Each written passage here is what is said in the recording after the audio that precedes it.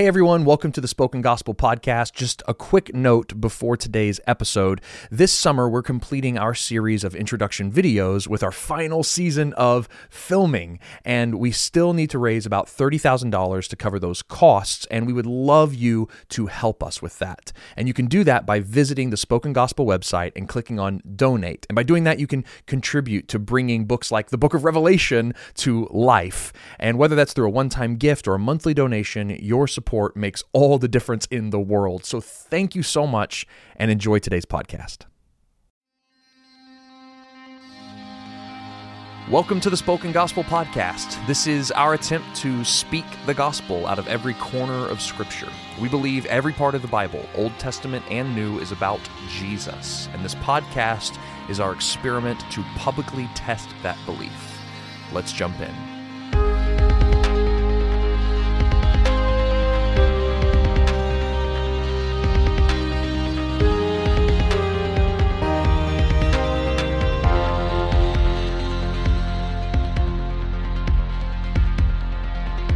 Well, welcome to the Spoken Gospel Podcast. Live from my basement, part two. Part two. We're still here. We're still here. After the last one, we were like, let's keep rolling, and we did some reading ahead of time. So we're gonna do another episode from Seth's basement. It's now 10:38 at night. We're so strong. When you guys think about what we do for fun, this is it. Our wives are out in the town. Yeah, they're having fun, enjoying each other's company. My kids are asleep, and Dave and I were like, you know what would be a blast? Let's go to the basement and talk about numbers. And literally, that's what we wanted to do tonight. Yes, That's our fun. And then we're going to go play Super Smash Brothers. That'll be great. This is our night. But this is fun. And so we just talked about Balaam and everything that happened there with his donkey and with the curses and blessings. How Balak is Pharaoh. Go back and listen. Yeah, a lot of crazy things. I love that episode. Yes. And so now we kind of jump off the mountain up in the top view with Balaam, and we're back in Israel. So it's kind of this crazy. God blesses Israel from the mountaintop, and as you go back in, they're still grumbling, complaining, and disobeying. It kind of feels like whiplash. You had like, oh man, there's a star and scepter going to come out of Jacob, and they're so blessed, and they're so numerous, and they're so mighty, and God loves them so much. And then immediately they're doing like the one thing that God continually tells them not to do in the Torah. Verse 3, so Israel yoked himself to Baal of Peor, and the anger of the Lord was kindled against them. They are worshiping false gods and false idols, just like they did back at the beginning of the wilderness wandering. Yes, exactly right. The same thing. Yes, and there's going to be some parallels with the golden calf story, so that's good that you brought that up, because that is something that's going to be happening here. And even to add to just the craziness of this, it's Balaam who just prophesied the blessings over Israel, who's responsible for leading Israel to worship these false gods. Right. Numbers 31:16 tells us that Balaam is responsible for all that we're reading one chapter after the Holy Spirit fills him and he prophesies Jesus Christ coming. I mean, what are we supposed to think about that? I've not really thought. I've kind of always viewed that as just I don't know, like an irony or some kind of poetic twist on the story. God uses asses. Yeah, that God uses that's donkeys. Yeah. Right, that God uses donkeys in order to bring about his purpose. That Balaam wasn't the consummate servant of the Lord. Right. He was a self-righteous pagan who followed his own pocketbook and hubris. Yeah. And he was like, oh, well, that's where the blessing is. So those are going to be my people.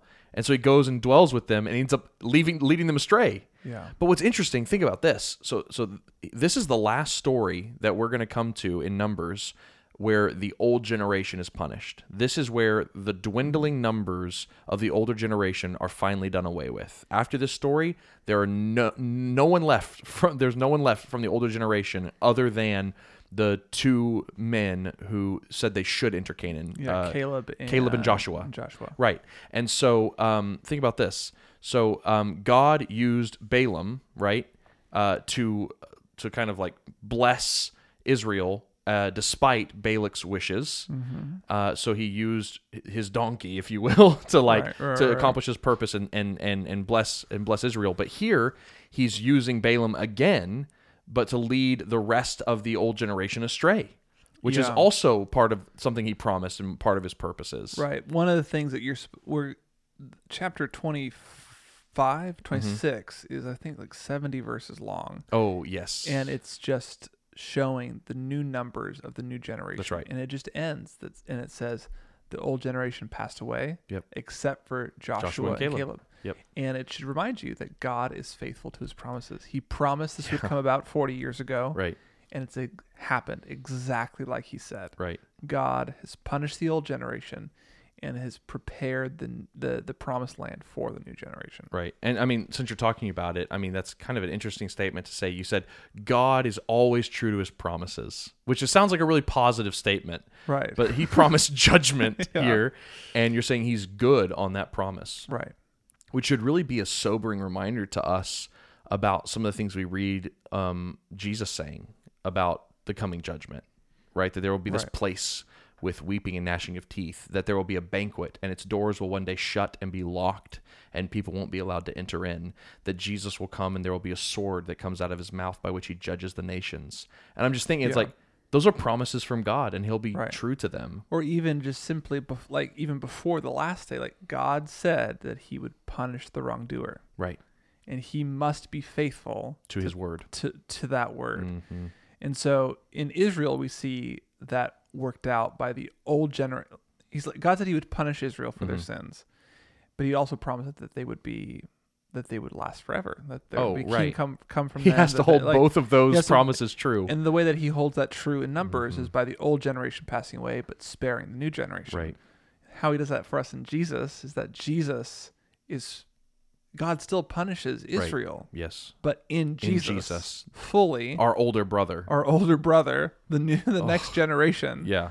but in such a way that all brothers after him walk free. Yes. So like he still does both. Right. Anyway, As Romans says, he's the just and justifier. yes. He's been just by punishing Jesus, therefore upholding his word that he's serious about punishment, but he's also the justifier and extending a blessing to those who deserve a curse. Yes, and Yeah. we've already fast forward to the very end. Of We the have, book. but it's too beautiful not It's to like- talk about. it's Okay, like- so here we have Israel is still in their cycle of sin, and they have yoked themselves to Baal. This false god who is the spiritual being over this land called Peor, right? Is that the deal? I think that's the deal. Okay, And I believe you. Okay, I'm glad. it says Baal Peor. So. Okay, so it sounds right. And so the Lord comes to Moses and he says, "Take all the chiefs of the people and hang them in the sun before the Lord, that the fierce anger of the Lord may turn away from Israel." Did you mention why this is happening? Because they've worshipped other gods. They worship other gods. Yes, Right, yeah. Yes, Baal yes. Peor.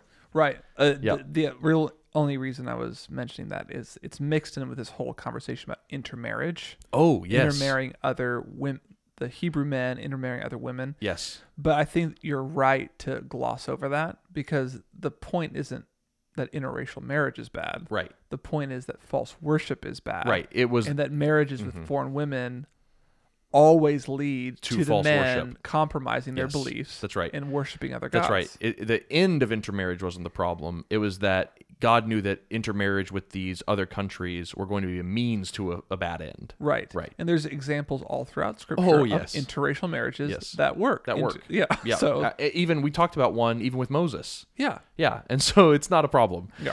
Okay, and so God says, I want you to take these people who have gone and allowed. So he wants them to take the chiefs, the representative heads of the people who have gone and worshipped Baal. I want you to take them. I want you to hang them out in the sun before the Lord. Now, this is supposed to remind us of this vertical pole, is what he's talking about, I Okay. believe. And like this is debated. It's hard to know. It's an obscure Hebrew word, but most people believe that it is this kind of a pole with a spike, and you would kind of impale people on these spikes, and they would die out Okay. in fields. Okay. And just as a note, this is the same kind of spike that the Romans would then take and put a crossbeam over Okay. and Stretch would, out people. would Okay, become okay, a cross. okay, So it's yeah, kind of a similar thing that's happening here. And it's kind of the same thing that's referenced in Deuteronomy that's talked about when it says that cursed is anyone who's hanged on a tree.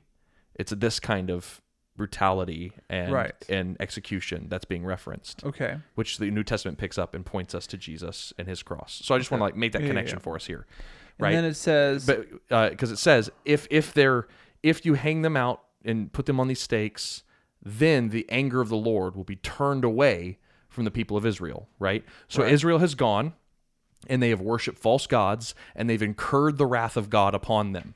But if they take the representative heads of their people and hang them on a tree, God's wrath will be turned away. yeah. Thus, verse 8, thus the plague on the people of Israel was stopped.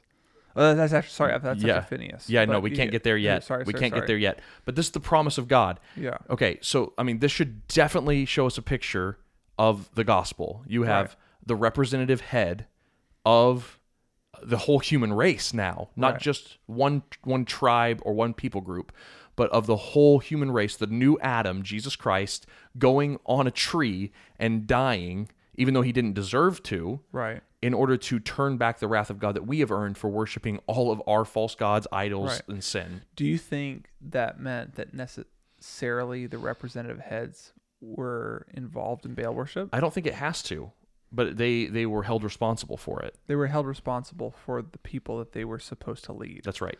So Jesus, as our leader, Mm-hmm. takes responsibility for things that we were Yep, supposed that to do. he did not do. That he didn't do. Yeah, But- exactly right. Becomes sin for us. Right. He embodies the punishment for us Yes. so that we can go free. Yep. So that so let's use the exact language of the text. So that the fierce anger of the Lord may turn away. Yeah. Yeah. So that's part of the gospel. Right. That the fierce anger of the Lord was towards us because he is good on his promises, even the Yeah. ones about punishment to come and bring that against us, and he doesn't because someone else And unlike died on a these, so tree. these representative heads did this unwillingly, but Mhm. Jesus Did it willingly. willingly, knowing Mm-hmm. that he was our leader, Yep. takes the responsibility for passing over God's, to Yes. placating And, God's and you said judgment. something there that Yeah. that it does exactly what you're supposed to do as a reader of Numbers. What? So we're used to God coming to Moses, telling him to do something, and then Moses doing it. And so you said these people went and did this thing. They didn't. Right. Moses and the chiefs don't obey this command. There's no record of the people actually obeying what God said here. And in fact, something worse happens. A Midianite woman and his family come into the sight of Moses, the congregation, and the tent of meeting. So that problem of intermarriage and false Yeah. gods. So basically, maybe the ringleader or like Right. a representative yeah. instead of someone coming and representing the people of Israel to turn away the wrath of God, someone comes and represents why the wrath of God is there to begin with. You have an Okay. intermarriage couple who has been worshiping a false god. They come into the center of the camp to Moses and to the tent of meeting, and they're just standing there kind of rubbing their sin in the face of God. And no one is doing anything. Right. Moses doesn't do anything. He doesn't do anything. Which is why this new character, Phineas, Yes. Who is son the son of the new priest, right, the new Eleazar, who is the Eleazar, son of Aaron, right, right? who's already passed away. who's already passed away. He does something. He takes a spear in his hand and goes after the man and the woman and pierces them both through the belly. So he puts on a stake. He obeys the He command. obeys the command of God. He obeys the command of God. Right. When Moses would not. When Moses would not. And so what we have here is an inversion of the story of the golden calf.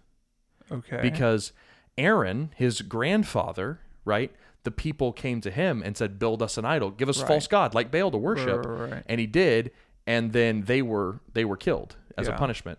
Here, instead of going along with the idol worship and the false god worship, the grandson of Aaron instead stops the punishment from coming by putting to death those doing the idol worship. Right. And so So you're right. So it bookends. Uh-huh. It's another bookend. It's another bookend. And what it's supposed to show us It's is the that new the new generation. generation is going to be better than the old generation. The Yes. new generation is going to obey where the old generation disobeyed. Although verse 9 is ominous, nevertheless, those who died by the plague were 24,000. Right. This is the first verse that mentions a plague, but throughout the book of Numbers and even in Exodus, when God's judgment breaks out, it's described as a plague. Right. And so, like, when there's this mass disobedience, God's judgment falls. And until something's done to intercede for that judgment, people keep dying. Right. So in the meantime, between God pronouncing the judgment and I Phineas, see. You mean the first time in this passage in that this there's passage, a plague going on? Right, I understand. Right. So so when God says this has happened, you must kill these people. Right. There's a plague going on right Moses is abdicating his responsibility Uh-huh. during that time period. Instead of going and standing between life and death like Aaron did,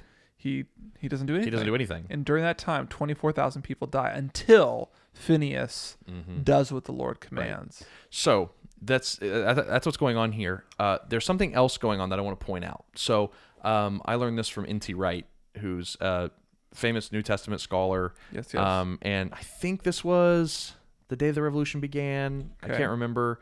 One of his more popular level books. And he talked about how in later Jewish tradition, around the time of Jesus, Phineas became a core figure for the more zealot movements of first century Jews. Okay, so because think about this, everything was going wrong in their place. Like there was false idol worship happening in their camp, and no one was doing anything about it. Yeah, and so they were like, someone has got to go stick a javelin through the heart of the person causing this. Yeah. And when that happens, then the rule and reign and peace of God can come back to Israel. Okay. And our temple will get out of the hand of the Herodians and the Sadducees, who are in the political pocket of the Romans, will go down. Everything will be put right.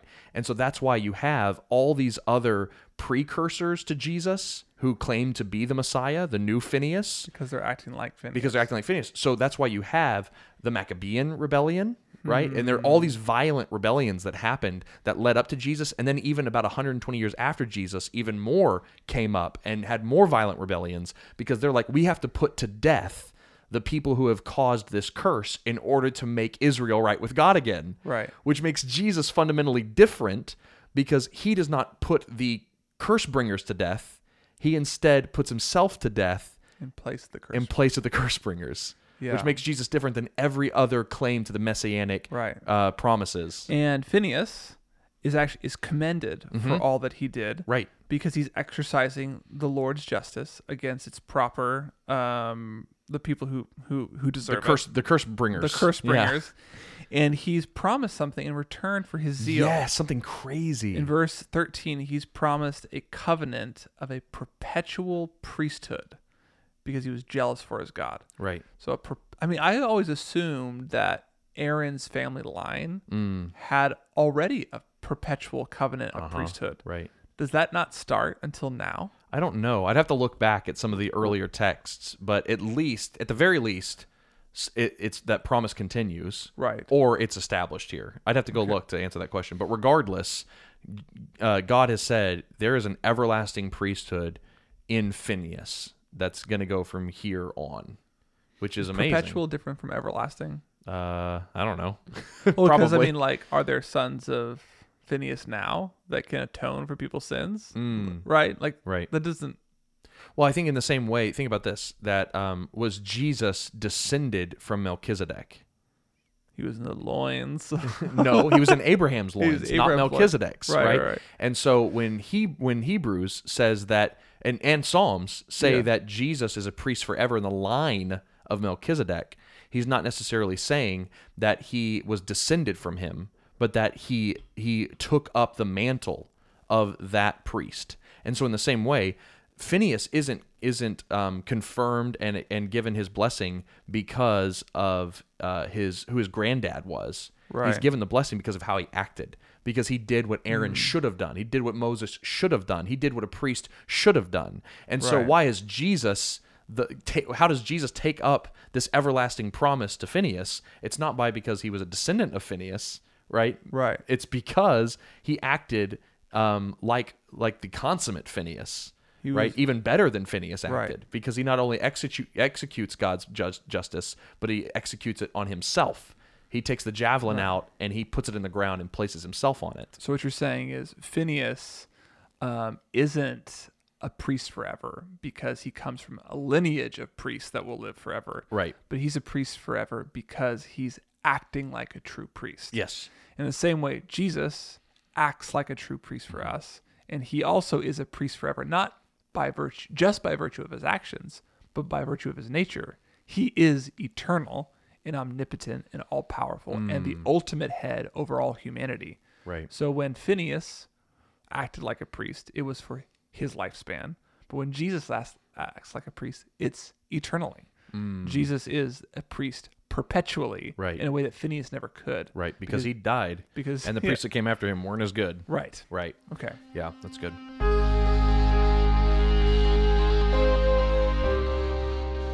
Okay, so the chapters 26 picks up, and it says that after the plague, the Lord comes to Moses and to Eleazar, the son of Aaron, and gives a very familiar command. Yes. Make Right? a census. Make a census. This is the exact same thing that happened in chapter 1 of Numbers. Yep. And the point here is that now he's going to count all the people, and we're going to find that there's no one in the older generation left Except Caleb and Joshua. God is faithful to his promises. And here's another way he's faithful to his promises. As the tabulation comes for all the people in the younger generation, this insane number that we wrestled with several episodes ago right. is still around. It's only dropped by like 2,000. So instead of 603,000 and change, it's 601,000 and change.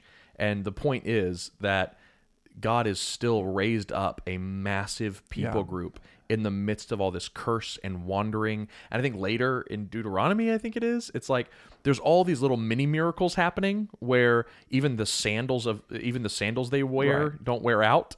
Yeah. It's like amazing. And so it's like, how were they able to have children? I mean, mortality rates in children were so high back then. There was let this alone supernatural provision that God was let alone providing. in the wilderness. Yeah. While you're wandering and like you're living on scraps of bread, all this stuff. It's amazing. And I to think the author is aware of that, because what's interesting about this census that's unique from all the other census that we've read so far in the Old Testament, which is not a ton, but there's been enough of them. Yep. Is that every people group or every tribe has an included biographical fact about the family that shows you why the next generation or how the next generation survives. Right. Yep. So this is why. Can you read a few of them? Yeah. So a really easy one would be verse 33, because it actually gets its whole own chapter in just a second. Oh, But right. Now Zelophehad, the son of Hafer, had no sons but daughters, and the names of his daughters were, and he lists the daughters. These are the clans of Manasseh. So the reason why they do that is because it's this biographical detail that's going to link us to the next section of text that shows us that here is the new generation and has, in this situation, a new problem with it. The other one has to do with some of the descendants of Korah's family who were spared in the fire because they did not join in Korah's rebellion. So you have one saved, Right. and then this other problem. So you have like blessing and then problem in the next generation, and those both will be resolved. Okay.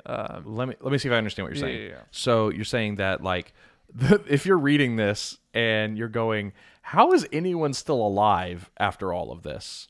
There are little biographical details in this census to show some caveats that were going on that narratively have not been revealed yet. Right. To show us why and how some of the younger generation survived some of these catastrophic all the events. sons of Korah die off because of the thing? It's like, no, not all Well, of them what died. happens when a family has daughters instead of sons? And so you have those are two of the largest, like two really big Questions.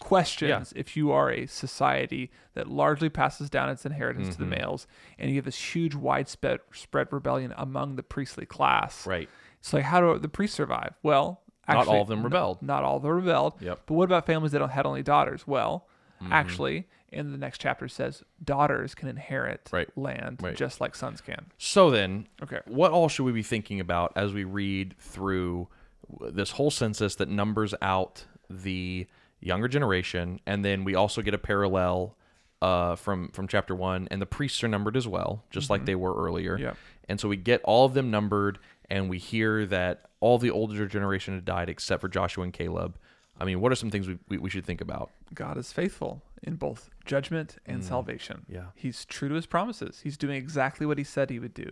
He's showing he is not acquitting the guilty to the third and fourth generation, but he's showing steadfast love to thousands of generations. His name. He's revealing his name in the fact that the older generation passes away, but the newer generation gets new mercy and new measures of his grace. Yeah, absolutely. And I think the jump off point there that I would want to take it, we've already kind of covered, which is the whole just and justifier thing that God is enacting in the older and younger generation, both his promise to punish and his promise to bless, his promise to curse and his promise to bless. The other thing I see here is also the more biblical theological idea of a remnant, right? That all throughout the Bible we hear about this idea of a remnant, and here's really where we see it. A remnant is basically there's a group of people within a group of people that are true believers. So there's an Israel within Israel is the way that Romans 11 puts it. So there's this group of people within the group that are true believers. And it's talked about it's talked about both in a spiritual sense and in a survival sense. There's also parts talked about in the prophets where God promises a massive punishment that will come for the people of Israel, but that he will save and shelter a remnant. Or if you think about the story of Elijah, right? Whenever Elijah thinks he's all alone and he's the last prophet of God and all the other prophets have been killed and now they're going to kill him too, what does God say? I've saved a remnant of 20,000, 40,000, I can't remember the number, but there's this remnant of people that I've saved. Revelation 144,000 of the remnant at the end of the time. Right. Yeah. And so throughout the Bible, God is saving a remnant both physically, right? So, or you could say spiritually, that out of all those who are punished, there is a group of people that God is saving within those those numbers. Within Israel, right? The newer generation is the remnant. Right. In this phase of history, within the nation of Israel, the remnant is the newer generation. That's right. And then that remnant also is usually the carrier of right action, that they are the ones that obey God when no one else would. And we see that this remnant follows all the way through the Old Testament and is picked up by Jesus, that he is the last remaining person that is faithful to God, that could escape judgment, that would be saved and would be alone. He would end up fulfilling Elijah's fears that no one else is left but him. But instead, this remnant ends up earning salvation for a wider swath of people than could ever be imagined. So I think there's also like this remnant idea kind of starting and catalyzing here. It might not be fully formed. Like Nope. if you're going to preach a sermon on this for your youth group or your Bible study, that's probably not the point you want to make, but it's definitely it's starting. God is setting a precedent here that he will continue to repeat throughout the entire biblical narrative. Yeah. So I think it's important to notice. What else? I mean, what else do you think of when you think of this census? I mean, I just think of being bored. It's absolutely right. Yeah. I mean, let's talk about that. I mean, we talked about it. It's just hard to read. It's hard to read. I listened to it today. Yeah. And I mean, it was hard. And like my wife was trying to read a book next to me and I felt bad for her because it was like the clan and the clan and the clan and the clan. And again, like I think the best thing that you can do in situations like this is to skim over the details. But if you notice something unique, right, like a little biographical details, like pay attention, then ask the question, why is that there? Why is that there? Why is the pattern being broken? Right. To record survivors of Korah and the fact that this man has only daughters. So like, I think that's the best way to deal with that.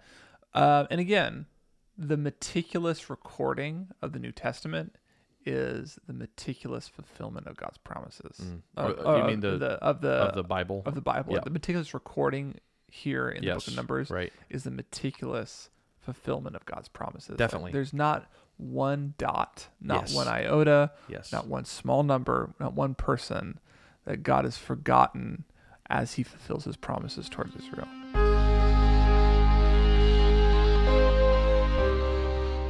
Okay, and so to wrap up this section, we hear this story of a man and his daughters that we've already talked about. The daughters of, how do we end up pronouncing this? Zelophehad? Zelophehad, yeah. Right. And he had no sons. Who traditionally would have gotten the inheritance of the land or whatever else. And so as they're talking about the census, and they're talking about taking a census to then go into a new land, something obviously comes up in the hubbub of the crowd, which is who's getting what land. Right. Like, who's going to live where?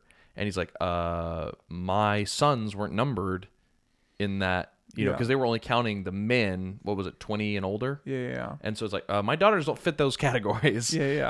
And I didn't have any sons, but none of them were killed in the older generation. Yeah. My daughters have been faithful. They had a promise extended to them. Is God going to be good to my promises even whenever I have a gender-excluded group like daughters? Right. Yeah. And so in the ancient Near East, women would not have Owned land. Or inherited land. Or inherited land or anything like that. Right. So you have ancient custom coming up against God's promises. Mm-hmm. God's promised to give land to the nation of Israel as a whole, the 12 tribes of Israel as a whole. But here you have a tribal leader who has no sons to pass on the land to. So God's promises are threatened by the cultural practice of the day. Right. And God says, no, my promises are not threatened by the cultural practice of the day. Your daughters are allowed to own land. I love that. It's like that's really good. Yeah, I love that. And then God's like, and while we're at it, let me just take it multiple steps further. Let's say you don't have any children.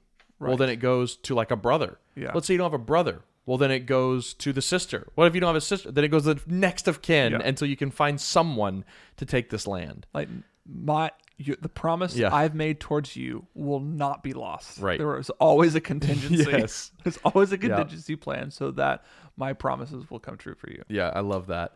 And I love that the promises of God are bigger than the social categories and limitations of the times. Mm-hmm. And that and so you think about the people Jesus went to, you know, the woman at the well and the woman with a bleeding condition. Yeah. And he doesn't offer them second-rate promises, right? Like you can have land outside the promised land, you know, you can okay, you can't have your own land, but you could go live with your uncle. You know, like it's like you get your own land. Right. It was the promise here, and like you are an equal inheritor, co-heir with Christ, a co-heir with Christ. Which is exactly what Paul picks up on the New Testament. It's like there's neither Jew nor Gentile, male nor female. We are all co-heirs, co-inheritors with Christ, which would have been as scandalous in Paul's day as it would have been when Numbers was written as well. Like women and men together inherit the kingdom of God. That's right. There's a plot of land in the kingdom, no matter how socially disenfranchised you are, which is really good news. Yes. I love that.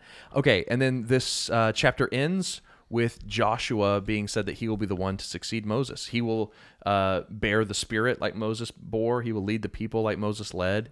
And we'll talk a lot more about him in some future texts. So Moses is the last one of the last one of the older generation. He's the last one. Oh, other than Joshua and Caleb. Yes. Right. So it's like, but Moses, he disobeyed. Right. So Moses must pass away. Yes. He has to cede his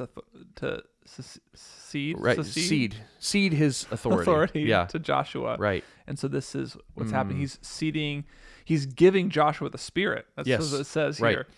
And what's funny is that you mentioned Elijah already, but Elijah and Elisha, but this passage becomes the pattern that Elisha and Elijah's ministry is based off of, as Elijah passes toward the end of 1 Kings. As he passes 2 Kings 2. Well, end of 1 Kings. End of 1 King, and then Elisha's ministry begins. As Elijah passes on the ministry to Elisha, it parallels this passage, even so much so that Elijah parts the water, and so does Elisha. Moses and Joshua become the new prototypes of what prophetic succession looks like. Which is amazing then when we get to Jesus, right? And he did not disobey like Moses. He did not end up cowering in fear and asking for his life to be taken from him like Elijah, right?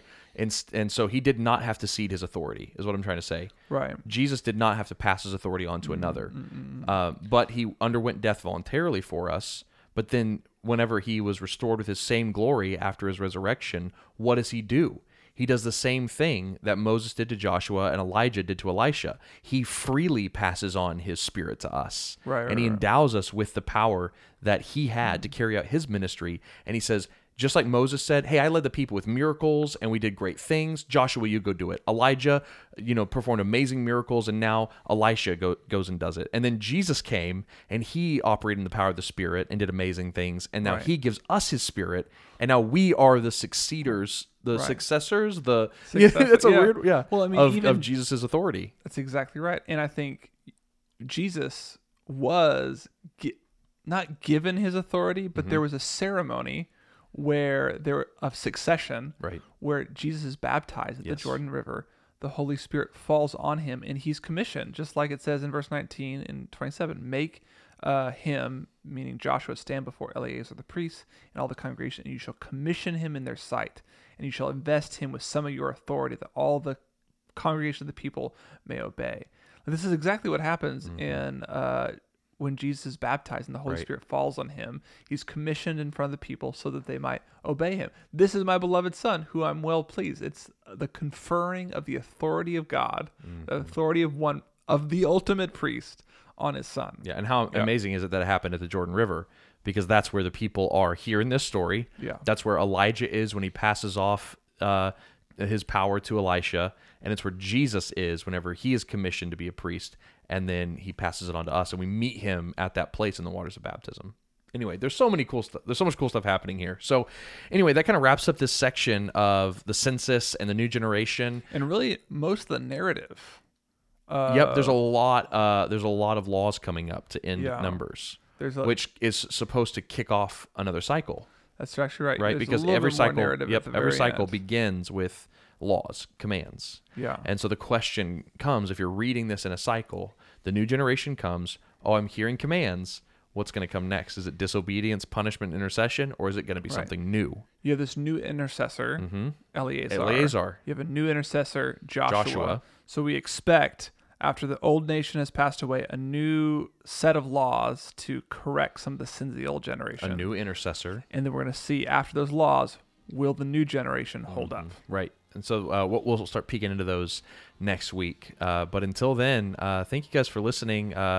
This has been fun. And we're signing off from the basement cave of Kansas City. And the next time you hear Seth and I, we will be in two different cities for the first time. So sad. So that'll be interesting. So hopefully the chemistry is still there. But anyway, thank you guys so much for listening, and we'll see you next week.